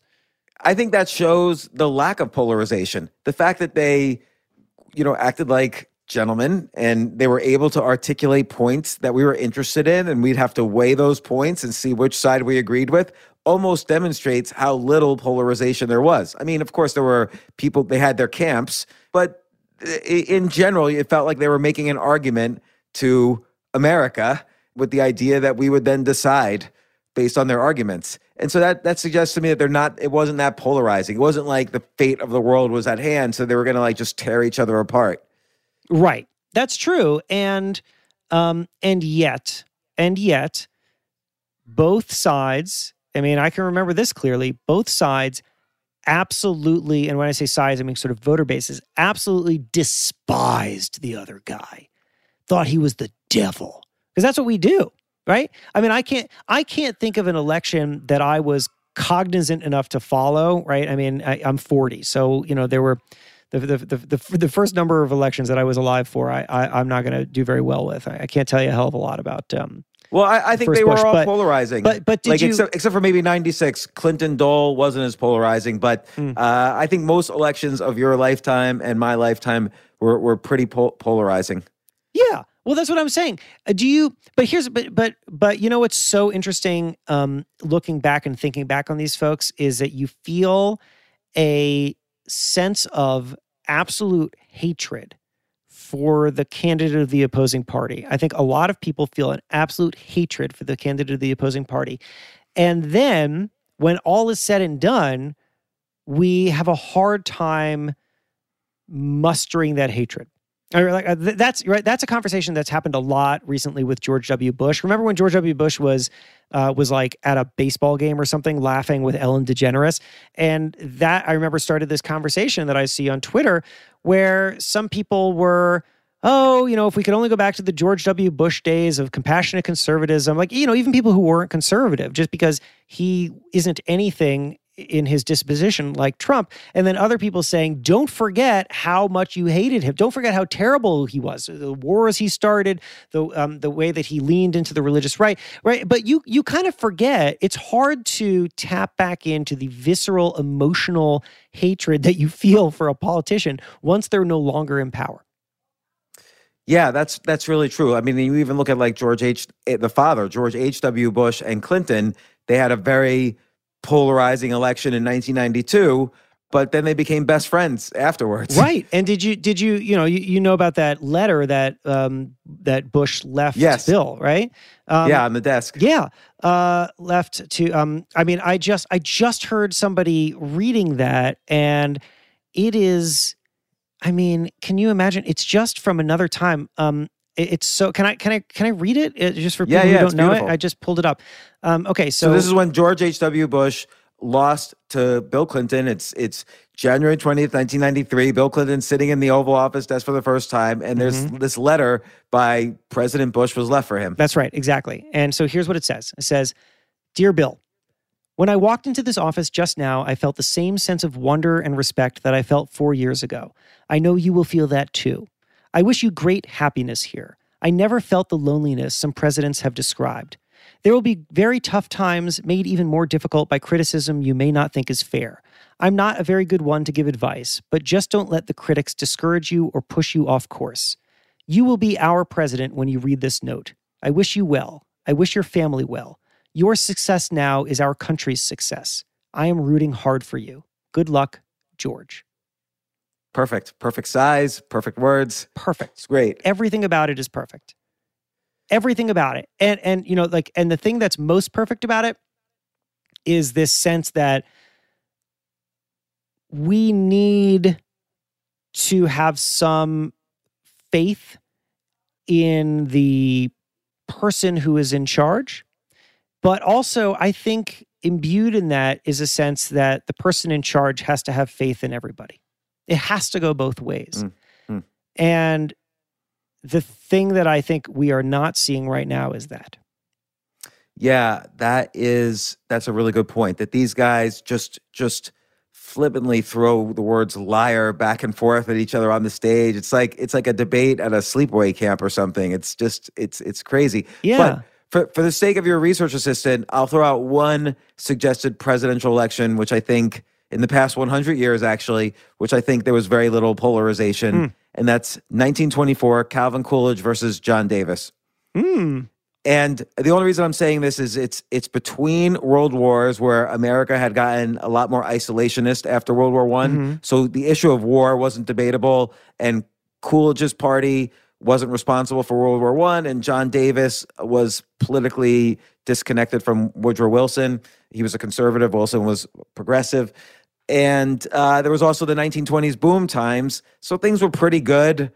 And so nobody was really that upset at Coolidge, who was also very an honest person. Like he replaced, Warren G. Harding, who was corrupt and died in office. And then finally, both of them, both John Davis and Coolidge, were conservative politically, so conservative and so similar in their issues that Robert La Follette became kind of this socialist third-party candidate because there was no alternative to the conservative views that both major candidates had. So I'll just throw that out there as the potential. That's a good least candidate. polarizing. That's well done. Thank you. Well and done. I was debating Eisenhower, Stevenson in 1956, but I think the civil rights issues were rearing their ugly head enough that was somewhat polarizing. So I love that. I have no counter to that. But I'm gonna can I tell you another? This is something. This is where my mind went when I was thinking about how we love and almost need to feel like we are at a moment that is important, and how unlikely it is, I think, probably, that we are witnessing the important moment, which is not to say that decisions that are made at ballots are not important, but I think that that history has a way of working itself out regardless of which direction it gets tugged. But I've always been kind of obsessed with the idea that people who, and this is going to take a hard turn, you're not going to see it coming, that people who are caught up in doomsday cults are willing to accept that the sheer statistical improbability that they are living at the end, right? I mean, Earth has been around for a hell of a long time. We have been keeping written record of ourselves since at least the Sumerians on clay tablets, 5000 BC. And of course, obviously, what we would understand as us in our Homo sapien form have been around for a hell of a lot longer before that. And yet, to think that you would be alive in your small window in which you are able to partake in history, if you're fortunate, perhaps 80 to 90 to 100 years that you were here, a blink of the eye in terms of history, that you will be here at the moment of the end is so statistically improbable that it shouldn't be considered. And I feel like there's something about that we discount when we're told that we are at the moment, the precipice. That in The Social Dilemma, that Netflix documentary where we're all talking about how this technology that we have built right now is the thing that's going to bring us to the brink. What does he say? This stupid line, checkmate for humanity. Come on, that's so ridiculous. We don't live in that time. I don't know. What do you think? Well, I agree. I think, and look, this what I'm about to say has nothing to do with climate change science. A lot of climate change science is accurate, whatever. But there has been calls for the end of the world. There's a direct link between fears of race. You just mentioned race suicide in the early 1900s, but it goes back earlier to the 1800s, Yes. And overpopulation issues go back to the 1800s. So there's a direct intellectual connection and lineage between these worries in the early 1800s all the way up through eugenics and, of course, the fears in World War II. And then in the early 1970s, late 1960s, there was fears about climate cooling. And then there was the book, I forget if it was called The Population Bomb or something. There was basically in early 70s, there was fears that overpopulation was going to lead to worldwide mass hunger and starvation by 1980. And then, of course, climate cooling became climate warming, it became climate change. And so again, yes, do whatever you can to make the climate as great as possible, but the world is not going to, I don't think the world is going to die from it, from the points you just made. Like we always tend to solve the main huge problems of society and the world each generation. Yeah. The biggest environmental problem in the 1890s was horse manure on the streets. That's because right. I love this anecdote. Yeah, there was like a foot of horse shit on Wall Street every single day that they had to clear out. And then cars were developed. Nobody expected it. And that solved the problem. That's right. The horse manure was a gigantic health hazard, and they were trying to figure out what to do with it, but it was impossible to continue to collect it at a pace in which it was going to remove the health problem. And also, what do you do with that amount of horse crap? And then the solution was actually not built as a solution to the problem. The solution came out of nowhere, which was the car. And I feel that that is my hope. That is my hope on climate change, which I do very much believe is a crisis and a problem, but I don't think that it's an unsolvable one, and that's because the history, as you just said, shows that we solve and we also adapt, and I think that we're very, very, very bad, to our own detriment. Unfortunately, historically, very bad at acting on threats until those threats are imminent. And I understand that this is an imminent threat right now. It is, but it's not being felt that way for enough people. And I think that we will get to the point where the kind of resources that are required, and also really the business case to be made for solving it, will be such that we will be able to shift our attention and shift resources. And I realize that the climate scientists would say, well, at that point it's too late. And I don't understand climate science well enough to really have a counter to that, except to say that we're already in the situation. And so I think that the best thing that we can do is focus on solutions. And when I was at Fast Company, I had a colleague who wrote a really interesting piece about climate carbon capture technology. And what this carbon capture technology is not perfected by any means, but a giant problem with climate capture technology is not actually the technology, it's a market problem. Who's going to pay for it? And how do you make any money off of it? That issue came up in the debate last night, because you have to basically retrofit every building to, capture the excess energy that's leaving the building so you can reuse it. Right. But that technology is getting simpler and simpler. It's just like solar panel efficiency. 20 years ago, solar panels were maybe 3% efficient, meaning the sun's rays that hit a solar panel, you only could use 3% of it to create energy. Now it's maybe 50%. Like, that technology gets better and better every year. Yeah. Electric batteries for cars. That technology has like a Moore's Law thing going for it. Like, it's like doubling every few years, the power of lithium ion batteries and so on. Yeah. So I feel like these things are being solved. Another one that's an interesting thing to think about in the context of what we've experienced with the pandemic.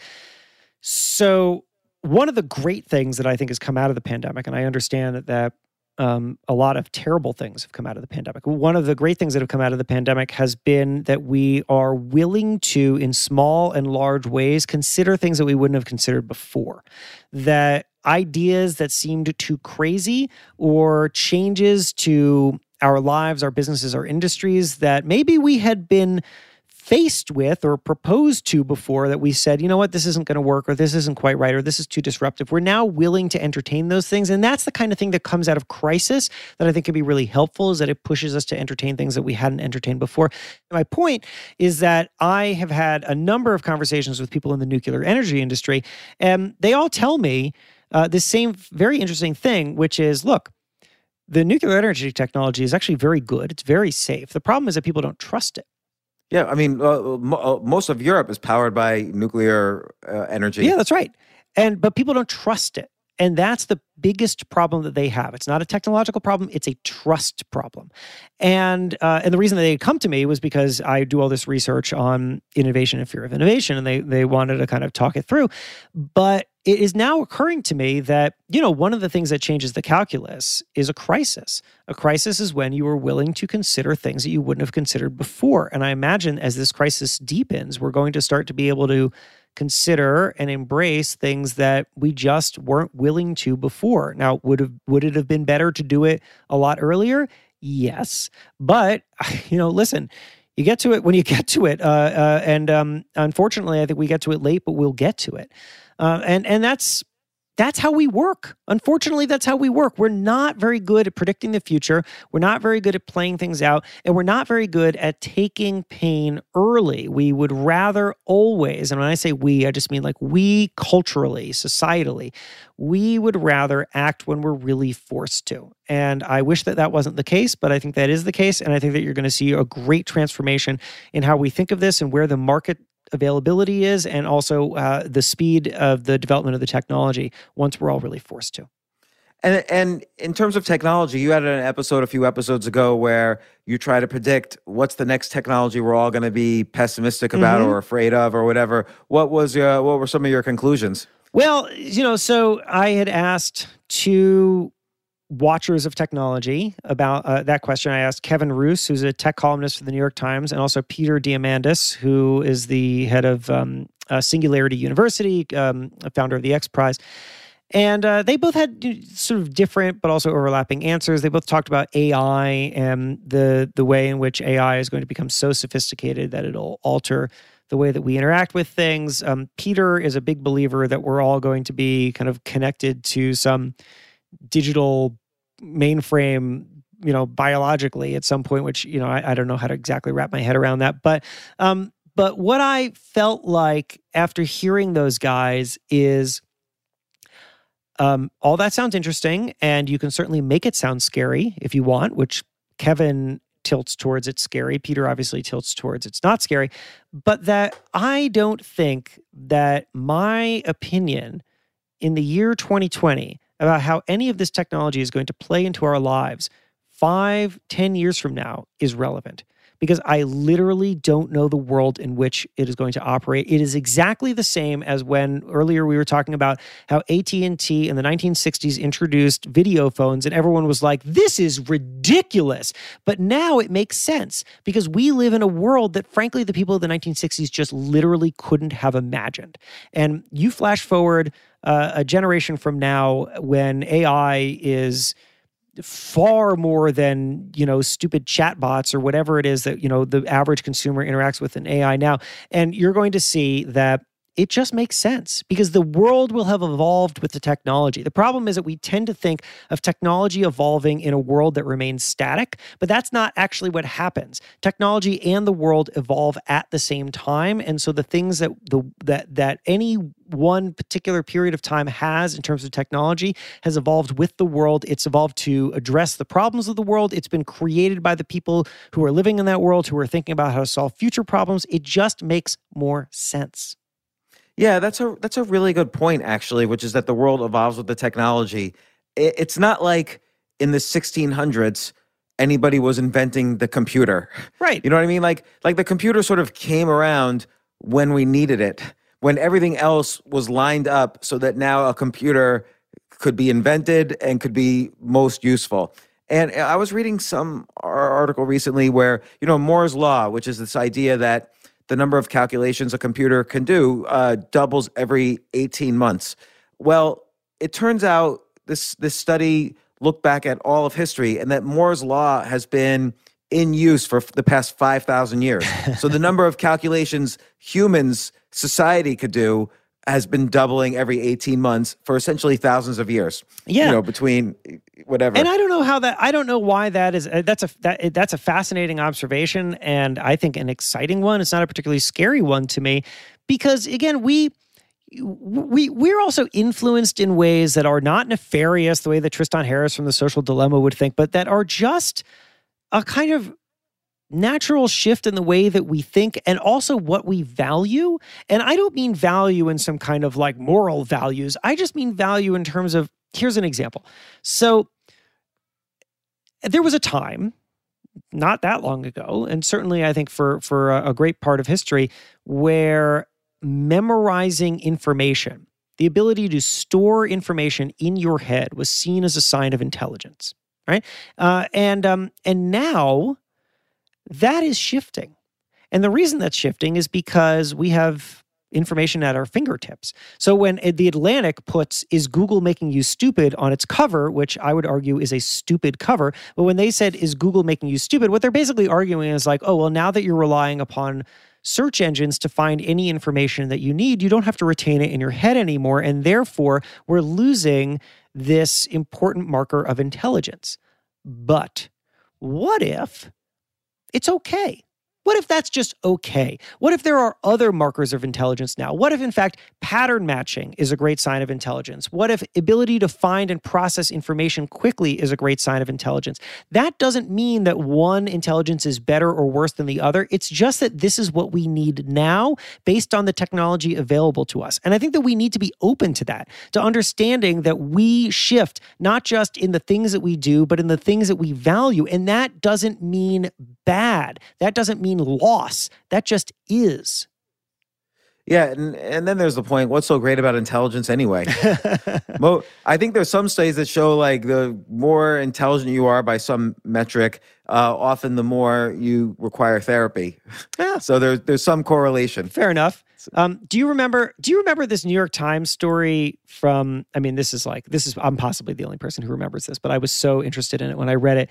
Early 2000s, the New York Times Magazine ran this piece arguing that television is making us smarter, and the piece was about how over the history of television, television shows have become more and more complex. So the earliest television shows just had an A plot, just one thing was happening, and then a B plot was introduced. So now you have the A plot, and then you have the kind of secondary B plot. And then you have the ABC plot, and then the ABCD plot. And now, if you turn on, if you watched Lost, there are like 57 different plots happening at any one time. And best show ever. And I loved Lost. Listen, that end was controversial. I was with them at the time, though now in retrospect, I kind of wish they did something different. But anyway, so the interesting thing that the research that was the foundation of this story had found was that older generations who grew up with simpler television had a harder time following more modern television. So if you grew up with television that just showed you an A plot and a B plot, you had a hard time following the kinds of shows that might have had 20 different plots going on at the same time, because you just hadn't been trained to follow all of those things at the same time. It doesn't mean that you're dumber. It just means that you hadn't been trained in it. And that this kind of constant evolution of the complexity of television is training our brains to follow disparate pieces of information in different ways. Now, is that better or worse? I don't know, but it is an interesting observation, and one that, again, I would say, just like my basic premise here is, change doesn't necessarily mean it's bad. Yeah, that's so, I don't remember that article about television, but I agree with it very much because, and this is around the same time, in the early 00s, my kids were little kids. They were like 3 years old, 4 years old, 5 years old. And I wanted them to watch TV as much as possible because I figured they're going to get exposed to stories. Like they'll be exposed to thousands of stories by the time they're 20 years old. Mm-hmm. And that's got to be a benefit, since storytelling is such an important skill. But if you think about it, after the 00s, like let's say starting around 2004, 2005, or after the early 00s, is what I would consider the golden age of television storytelling, maybe up till about 2012, maybe a little after, where you have not only these complicated plots that it wasn't like every episode was just an ABC plot. It was an entire season would have maybe 10 different subplots, and there was an arc to the season. But then even further complicating it is that the heroes were often bad guys. Yes. So Sopranos, Mad Men, Breaking Bad, to some extent, even Lost sometimes. It was very complicated who was the good guy and who was the bad guy. That never happened before in television.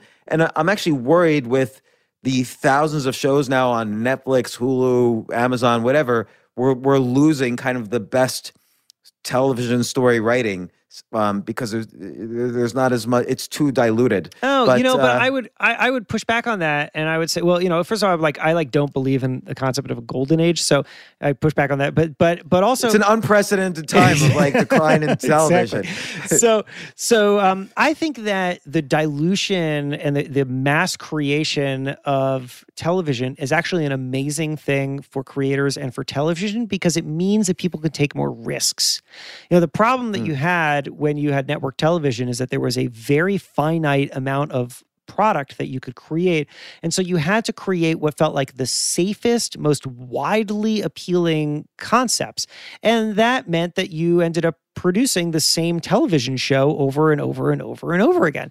And now, because Netflix can take a flyer on something and say, go make a man, it's like as soon as I said this, I was like, I'm going to have a great example, and now I'm totally whiffing. I don't know. What's a show that you've seen recently that's just completely amazing? My definition might be different than yours. I really enjoyed the sitcom Dave on Hulu, and I'm watching Belgravia right now on Amazon, which is written by Julian Fellows, who wrote Downton Abbey. But I don't know. I don't know what I can say that I've seen recently that's blew my mind amazing, which is why I go back to Lost or Shameless or The Wire. I guess but I would say Succession is very good. Succession's good. Not over the top like some of those earlier shows. Okay, here's one. Here finally. Okay, I was like what have I watched? Watchmen. I did not like Watchmen. You didn't like Watchmen? Because I've read the comic books a billion times, and for me, it just doesn't compare to Alan Moore's writing in the comic books. Fair enough. You're an originalist. I'm a snob on that. But for everyone else, because Watchmen just won all the awards, every award you can win, Watchmen just gobbled them all up. It was a pretty amazing show, and it took a lot of risks. It was a wacky ass show, right? But it was a wacky ass show. Maybe I needed to stick with it. Maybe I lost the thread and dropped it. Oh, did you? I actually thought that it started a little weak and then it got stronger as it went. But it was a show full of creative risks. And I don't think that you get many creative risks when you don't have a lot of room to navigate. Netflix can take money and they can give it to somebody and they can say, you're a brilliant creator, go and make something. And sometimes they're going to make an absolute pile of garbage. And sometimes they're going to make an unbelievably brilliant, boundary-pushing thing. And I do think that cream rises to the top. I think that if you put something out there, even in an extremely crowded environment, that people will notice it and it will get embraced. And I think that that's what's so wonderful about Netflix and Hulu and Amazon Prime and whoever throwing tons of money at people, because they're willing to say, go make it. We don't, we need stuff. Go do it. Go do it really well. And here's the funding to do it. And I think that what you're going to see is, you're going to see a lot of completely forgettable stuff, but you're going to see unbelievable things that would have never been greenlit before, things that would have never even been considered before. And it's only made possible because the stakes are lower. Well, what are you guys watching right now? What are some shows? It doesn't have to be good or bad. Just what are you watching? So we're watching Umbrella Academy, but my wife is bailing on it, so I'm not sure I'm going to be able to make it through. But I was kind of enjoying it. We started it, and it reminded me a bit of Heroes, which I really liked, and Alphas, which I really liked. Again, this was 10 years ago. And so I just didn't like I thought the writing was a little simple. Yeah, that's how we felt. I liked the premise, and I kept. Yeah, I was like, I just love the premise. Love the premise. I wanted to be on board with it. The problem was that the characters kept repeating the same dramatic tension with each other over and over and over again. Yeah. And my wife, every episode, my wife would just yell at the television. She'd be like, we already know this. We've already seen this. Move it along.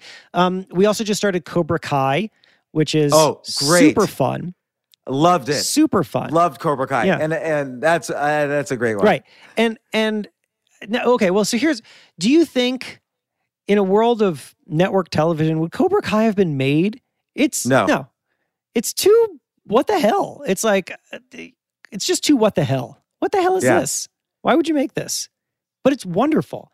And it goes right to, it plays with the idea of, I mean, I'm only a few episodes in, but I can sort of see where it's going. It plays with the idea of the hero and the villain in a way that's very compelling.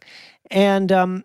And I think that is a level of complex storytelling, even though it's kind of cheeky and nostalgia driven, that we get only because we're able to create things that don't have to have the clear marketability factors, right? I mean, like when you're going back to network television, you're not just thinking about how to make a show. You're thinking about how to make all the merch, and you're thinking about, the hero has got to be 16 different toys and whatever. And when you're free from that and you're able to say, okay, I'm going to take the hero, I'm going to make them the villain, and then actually, I don't know, we're going to see what happens after that. Like, that is when you're able to just focus on the creation of the art, and that's when I think the consumer really wins. Yeah, no, that's a good point, because network broadcast TV has a bunch of other needs. They have to have shows that last for multiple seasons so that advertisers can feel comfortable. That means they have to have the safety and all this stuff. So you're right. I don't think Cobra Kai would have been made. And also, I feel like every good show that we're just talking about moves the edge forward in storytelling a little bit. So there is a certain edginess to Cobra Kai, particularly our view of these characters who we have grown to love over a period of whatever it is, 30 or 40 years or however long since the original Karate Kid. Right. We're allowed to do that. We're allowed to move that edge and get rid of our sacred feelings about these old characters. And it makes me think, to be creative, you something's creative if it does move that edge forward and is not derivative. And at the same time, it has to be marketable. So the creators of Cobra Kai, obviously they know how to write a story, so they have the tools of creativity. Then they figured out, okay, well, here's how we're going to move the edge. We're going to take this sacred institution, the Karate Kid series, and we're going to mess with it.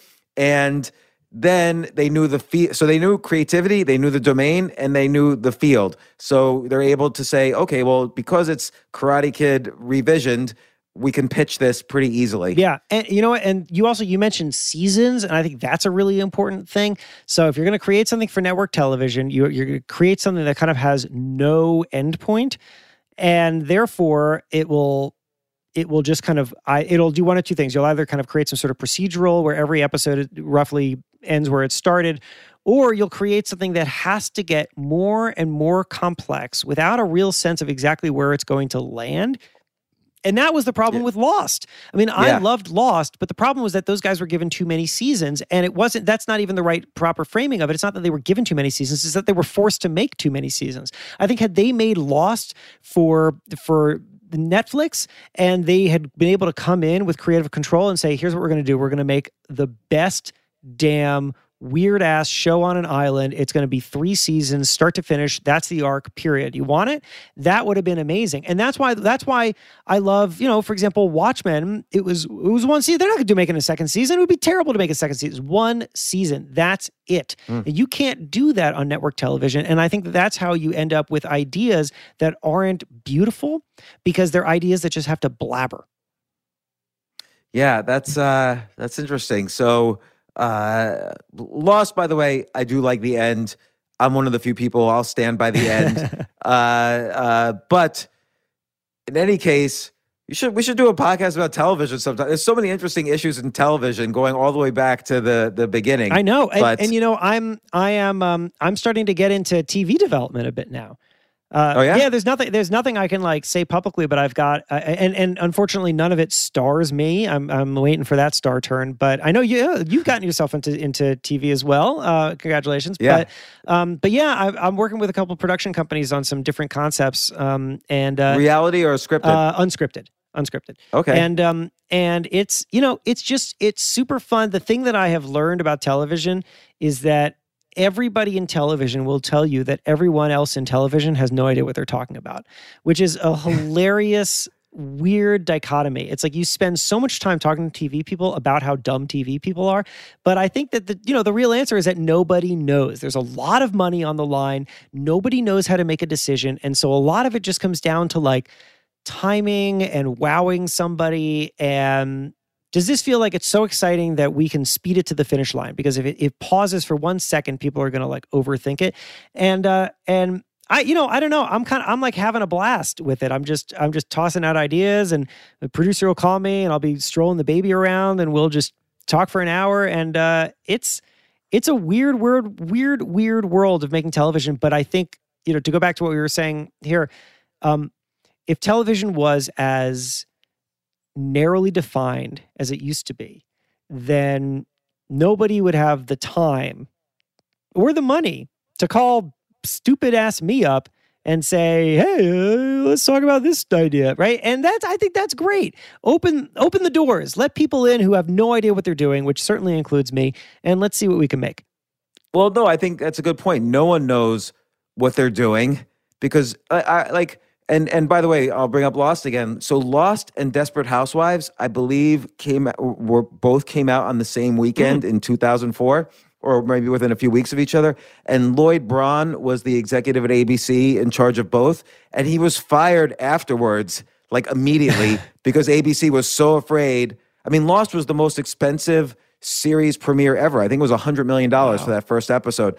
And they were both such big risks. They just said, just get rid of this guy. And they fired him. And then they both became huge, massive successes. But I've had so many stories over the past 25 years of trying to break into television, ranging from HBO to working with Spielberg's team, working with, all the big agencies and production companies. It's a frustrating world, but good luck. Yeah, good luck getting it going. And listen, they call you because you're not just some random guy. You have these great podcasts. There's a Pessimists archive, and there's also we've had you and Nicole on about Hush Money, and content. You're the editor-in-chief of Entrepreneur Magazine, so you have the skill set to tell a great story on television, and you've been telling them on podcasts. I encourage everyone to listen to Pessimists archive and Hush Money and whatever else you want them to listen to.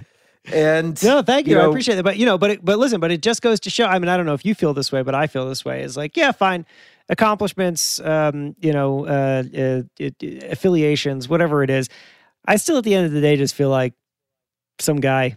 Just feel like some guy with some ideas, and for some reason, people take them seriously. I don't know. I just don't think that you graduate from that. It doesn't matter who you are.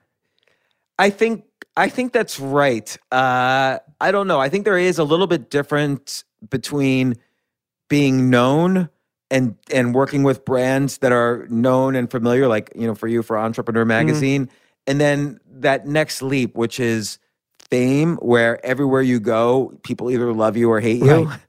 And I think that leap you have to have a special temperament for, and then you're fooled into thinking that you're important. Yeah. But I think the level where you could do what you want, tell stories, do a podcast that people listen to, maybe do a television show or create something that people use. I think that's all fun and good. And you're right. Then it doesn't feel, you feel like the same person you've always been, but it just so happens thousands of people or hundreds of thousands of people are consuming what you do. And that's a product of the work you put into it and experience and age, and, just gets better and better, hopefully. I'll take it.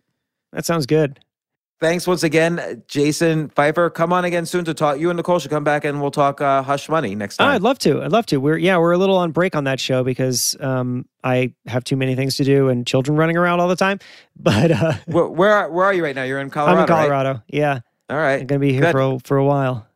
Are you moved out of New York City? Do you have to go back to New York City anytime soon? No, we have tenants in our place, and we're out here. We're out here until there's something to do full time with children when we get back.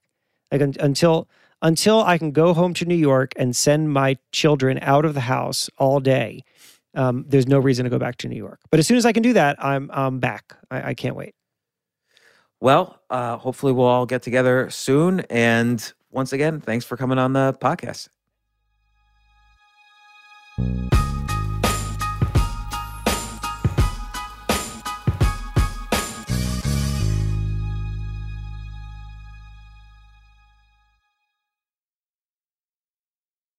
Sometimes it takes a different approach to help you unlock your true potential. With Capella University's game-changing FlexPath learning format, you gain relevant skills you can apply to your career right away. Earn your degree from an accredited university and be confident in the quality of your education. Imagine your future differently at capella.edu.